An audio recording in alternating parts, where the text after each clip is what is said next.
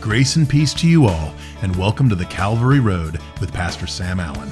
If we're doing it with a right heart toward Him and a right motivation in doing it, not in order to get in His good graces or to get Him to bless us in some way, but to understand and to show we understand that we're already in His good graces and that He's already blessed us in so many ways, well, that will be acceptable worship to our Lord.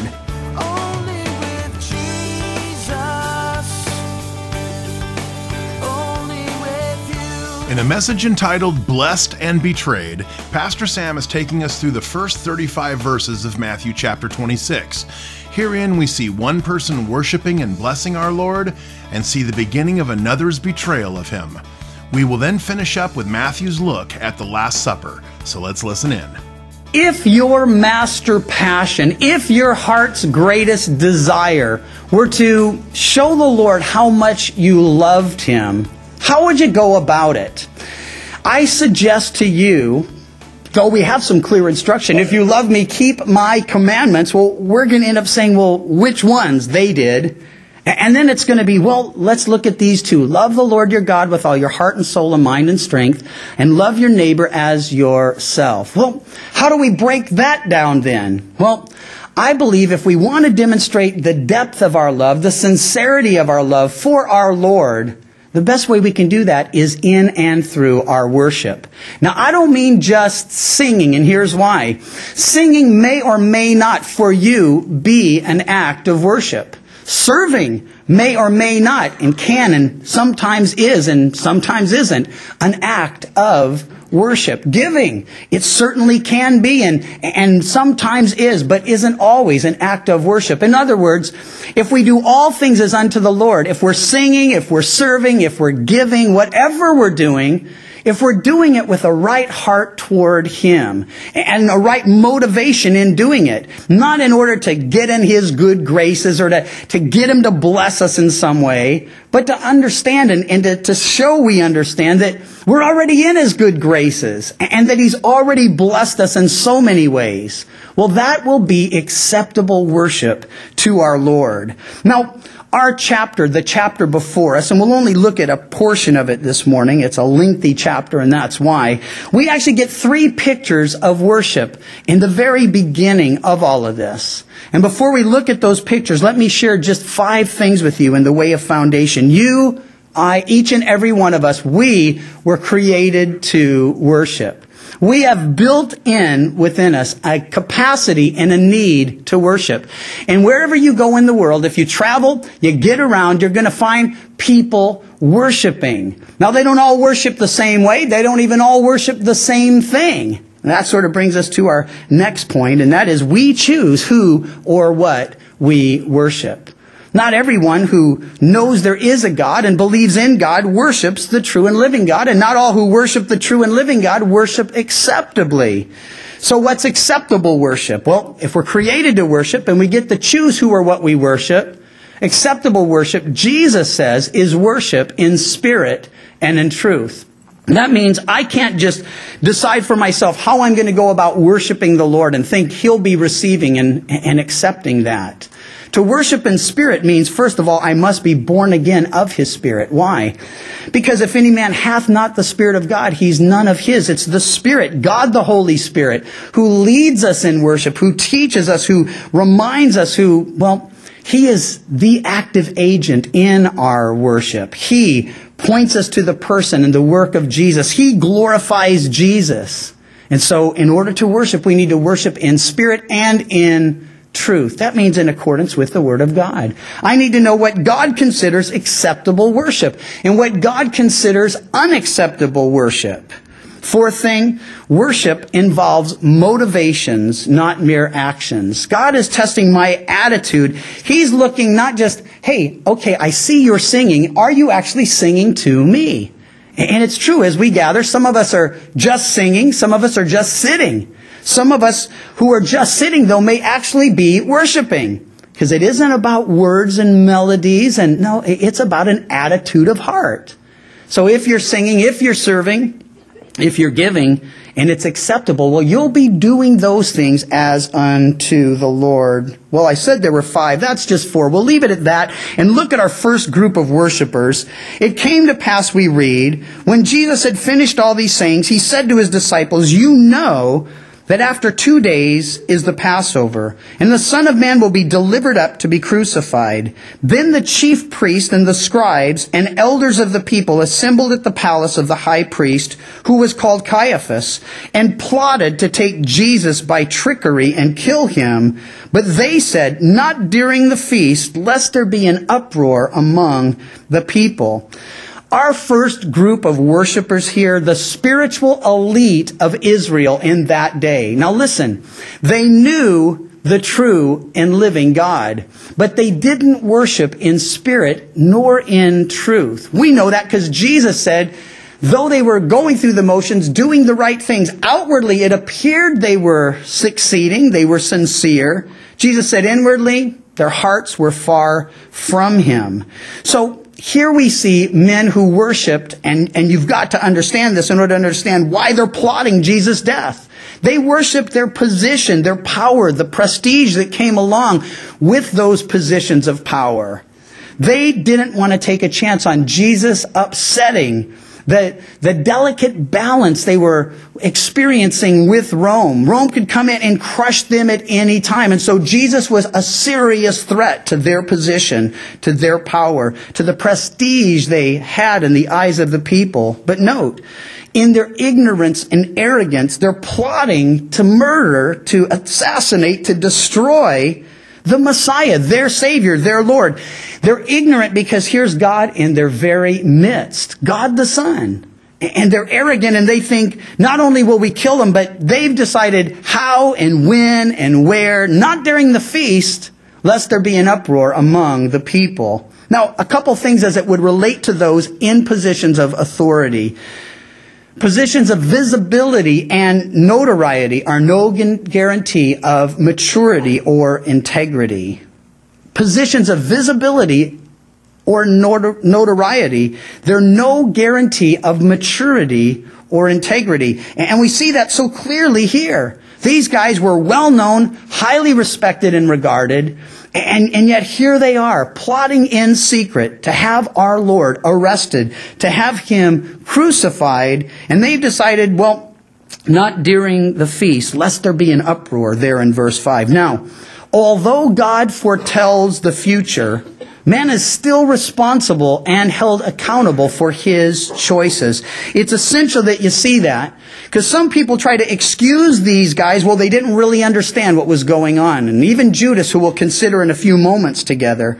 Listen, they rejected the light of the world. And the reason they did it, John tells us, is because they loved darkness more than the light. They loved darkness. Oh, that was our fifth. You worship who and what you love. And what did they love? They loved their lives. And their lives were lived in darkness. And they loved it sacrificially. They loved it, well, until their own deaths. Well, so what do we see? God foretelling the future.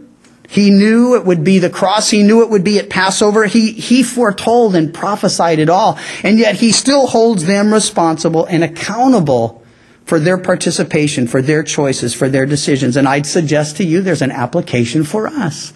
Yeah, God can say, this is what's going to happen. And then when it happens, we can say, well, it's not really my fault. We live in an age of victimization. It's a victim mentality. Well, I did it, but I didn't really mean to do it, or I didn't really understand what I was doing, and whatever the situation might be, we want to get past that. Note, God knows what's coming, and he's in control of what's coming. So they could say, well, not during the feast, but it would be during the feast. They could say, not with all these people in town. Josephus, a historian of the first century, tells us that over 2.5 million people would have been in town for this great feast. So they would have overflowed Jerusalem out into Bethany and all the surrounding cities. And in the midst of all of it, God knew. And God prophesied and God promised. And they said, well, we'll control the circumstances. We'll control the situations. In their arrogance and ignorance, well, We see all that. Now we see yet another worshiper. In stark contrast to these worshipers, here's someone who worships the Lord in spirit and in truth. She's got the right object of worship. She has the right motivation for worship. She has the right manner of worship. And we'll learn some things about acceptable worship from her. When Jesus was in Bethany, at the house of Simon the leper, we read, a woman came to him having an alabaster flask of very costly fragrant oil, and she poured it on his head as he sat at the table. The first thing we see in Mary's worship, and we know because 3 of the Gospels give us this account. This is Mary, sister of Martha, sister of Lazarus, whom Jesus would raise from the dead. And here she is at the feet of Jesus, lavishing her love on Jesus. And I want you to see it. Her worship involved sacrifice. It's important because the very first mention of worship in Scripture, way back in Genesis 22, well, it also involved sacrifice. And we begin to get a picture of what acceptable worship really is. Not just singing, not just serving, not just giving, but offering the sacrifice, the Scripture says, of praise. Do you know, have you thought it through? That you're only going to breathe so many breaths. You're only going to inhale so many times and exhale so many times. You're only going to utter so many words. You're only going to sing so many melodies. And when you choose to worship the Lord in singing, with your voice, with your breath, listen, He considers that a sacrifice of praise. Why? He knows those breaths aren't coming back. That's a one-time offering, and you're choosing to worship Him acceptably and visibly, tangibly. Now get this. Back in Genesis 22, Abraham, who had waited and prayed and desired a son, well, he's given a child by the one promised to him by our Lord, and that child is born miraculously. Abraham was 100 and his wife was 90. You don't hear a lot about those kind of things today. And with all we can do, that would be fairly unusual even in our generation. But this child, born miraculously, promised prophetically, at some point, the Lord requires him of Abraham. And He says, take your son Isaac, whom you love, your only son Isaac. Other ramifications of that, you'd have to go back and read through it. We don't have time to go through it, but here's the deal. Take the son you love and go to a mountain on which I'll show you, and you sacrifice your son on that mountain. Now, it was a 3-day journey, and a prophetic picture, a wonderful picture develops as you see the parallels between what Abraham went through with Isaac and what our Heavenly Father has gone through with, well, our Lord and Savior Jesus. A 3-day journey during which we're told Isaac was as good as dead to Abraham. Why? He fully intended to offer him up. Now, you don't want to be confused by the little Sunday school pictures and books and stuff. They always paint a picture of him as being relatively young, perhaps a teenager, which for some you think, well, I can almost understand his willingness. But that isn't what was going on. Not at all. You know, what was happening in the situation? It's more likely Isaac was around 30 years old. And by the way, if you're 120 and your kid's 20, or you're 130 and your kid's 30, he could probably take you if he wants to. And so, it'd been a long time since I knew I could take my boys down. And ever since they knew they could take me, I've said, hey, be gentle, I'm getting old. But it's important to the story, and here's why. Isaac voluntarily ascended that mountain with his father. He bore the wood upon his back. It's a part of the picture. 3-day journey. The wood upon his back. He ascends the mountain with his father. Now get this. His father, right before they ascend the mountain, he says to the servants, we're going up yonder to worship. Tells us that Abraham was from southern Ur originally, but he says, we're going yonder to worship. First mention of the word, that's how we got there. And then he says, and we will come back to you. Is that amazing?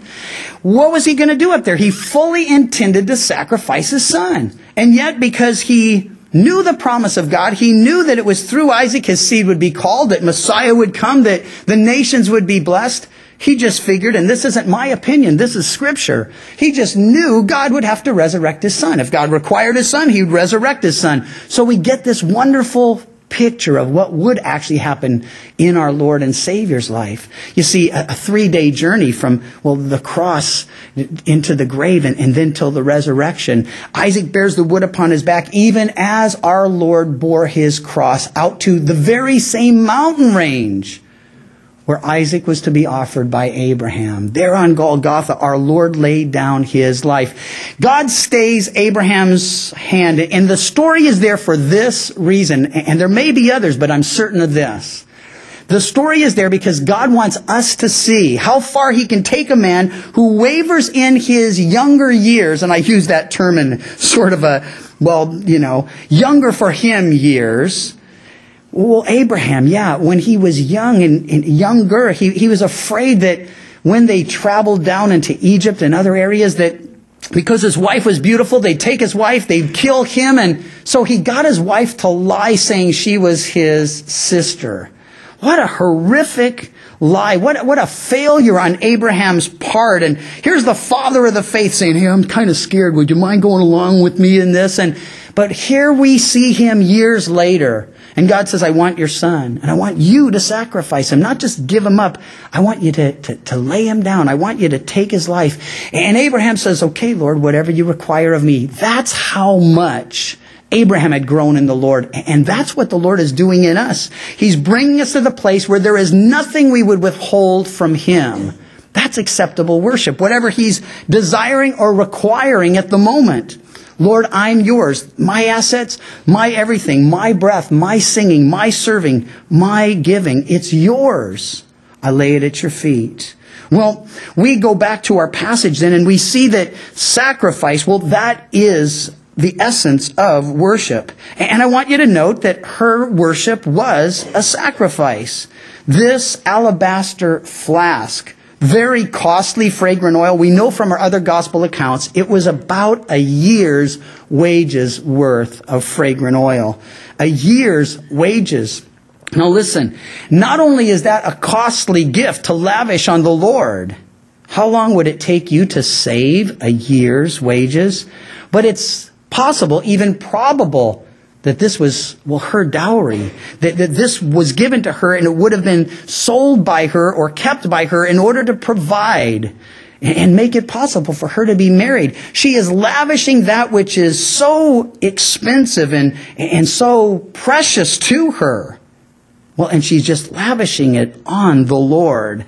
Now, not only does real worship involve sacrifice financially, it often requires sacrifice socially. And if you are a real worshiper of the Lord, those who don't know the Lord, those around you in the world, they're going to mock your worship. They're going to ridicule you and make fun of you and persecute you even possibly because you're a real worshiper of God. But I want to tell you, it can be worse than that, and here's why. See, Mary isn't being ridiculed by the world outside. She's not even being ridiculed by her peers. Not here, no. Mary's being ridiculed by her mentors. Those who were the apostles, those who would be the foundation of the church. And they're looking, and you got to know, it's Judas who first speaks up, though this gospel doesn't tell us so. When the disciples saw it, verse 8, they were indignant, saying, to what purpose is this waste? Listen, nothing you lavish upon the Lord, no act of sacrifice, worship unto the Lord can ever be a waste. But they're saying, to what purpose is this waste? For this fragrant oil might have been sold for much and given to the poor. Well, that's true. She could have sold it and given the money to the poor, but listen, that's not why Judas said it. You see, Judas isn't a real worshiper of Jesus. You have to know. Jesus chose 12, but only 11 chose him back. Jesus loved 12, but only 11 returned his love. Judas never did. And here's what John 12:6 says, not that he cared for the poor, but because he was a thief and had the money box, and he used to take what was put in it. You see, the religious leaders, they worshiped their position, their power, that the people coming around and adoring them and respecting and honoring them. Mary, she didn't care about any of that. She just cared about the Lord. In fact, get this. Every time you see her in Scripture, she is at the feet of the Lord. And I love that. At the very first time we find her, her sister's baking up or cooking up a great feast for the Lord, and she's just serving away, and Mary's just sitting there, and Martha's getting hot. She's complaining, she's criticizing, she's comparing, and she's like, Lord, tell her to get with it. I'm doing all the work, and she's just sitting there. How does our Lord respond to such an accusation from one who claims to be worshiping Him with their service? He says, listen, you're worried and distracted about so many things, but Mary has chosen the better part, and I won't take it from her. Oh, I love that. Our Lord is saying, this is more important to me, more acceptable to me than your worship. Now, don't misunderstand this. Her service could have been acceptable worship to the Lord. What made it not so? Well, it's easy. Instead of just serving as unto the Lord, she was comparing herself with her sister. She was criticizing her sister. She was complaining about her sister's lack of getting with the program. And be careful. Here's why. As you grow in the Lord and opportunities open up for you to serve the Lord, it's very easy to move from that place where you're just so blown away that, wow, the Lord's gifted me and He's called me and He's using me and Lord, thank you, to where's everybody else? Why am I the only one who has this passion, who shares this vision? Why am I the only... Listen, you're not. Lots of people are serving the Lord, and they're serving the Lord in the way God's leading them to serve. I've watched it happen. People get involved in youth ministry, and pretty soon, what's wrong with everybody? Don't they care about the youth? People get involved in missions. What's wrong with everybody? Don't they care about the lost? Of course we do.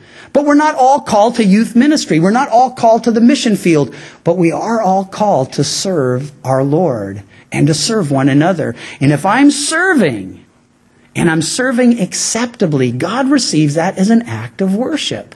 But if I'm comparing, if I'm complaining, if I'm criticizing, or you're doing those things, listen, you need to stop. Not stop serving. I know some of you are thinking, hey, that's the solution.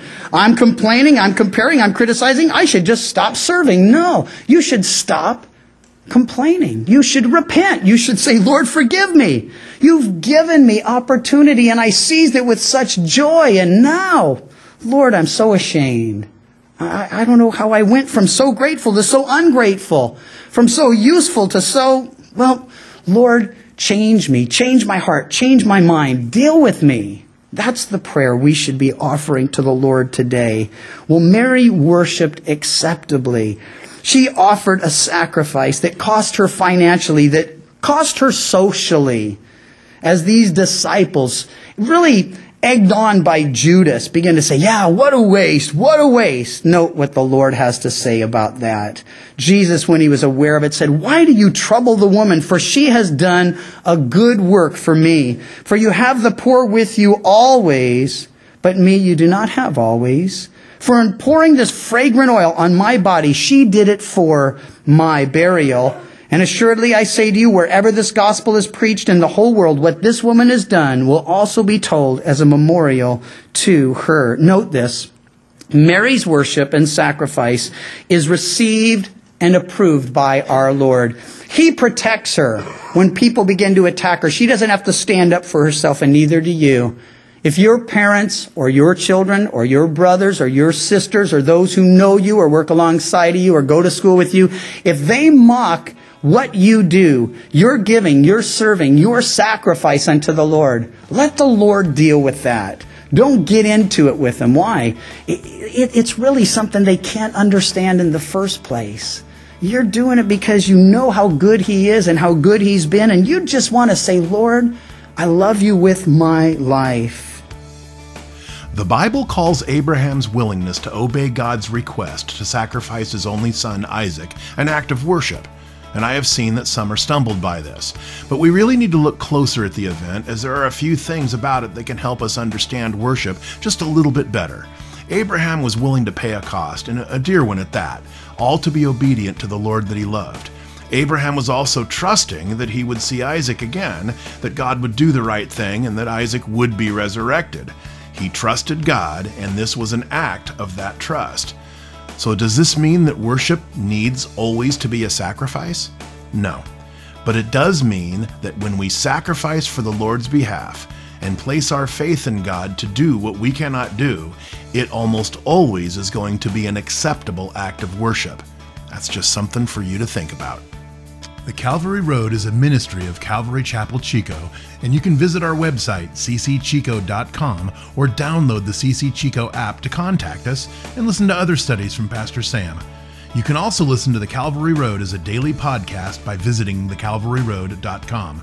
We'd love to hear from you, and until next time, may you find grace and peace as your journey takes you down the Calvary Road. And your grace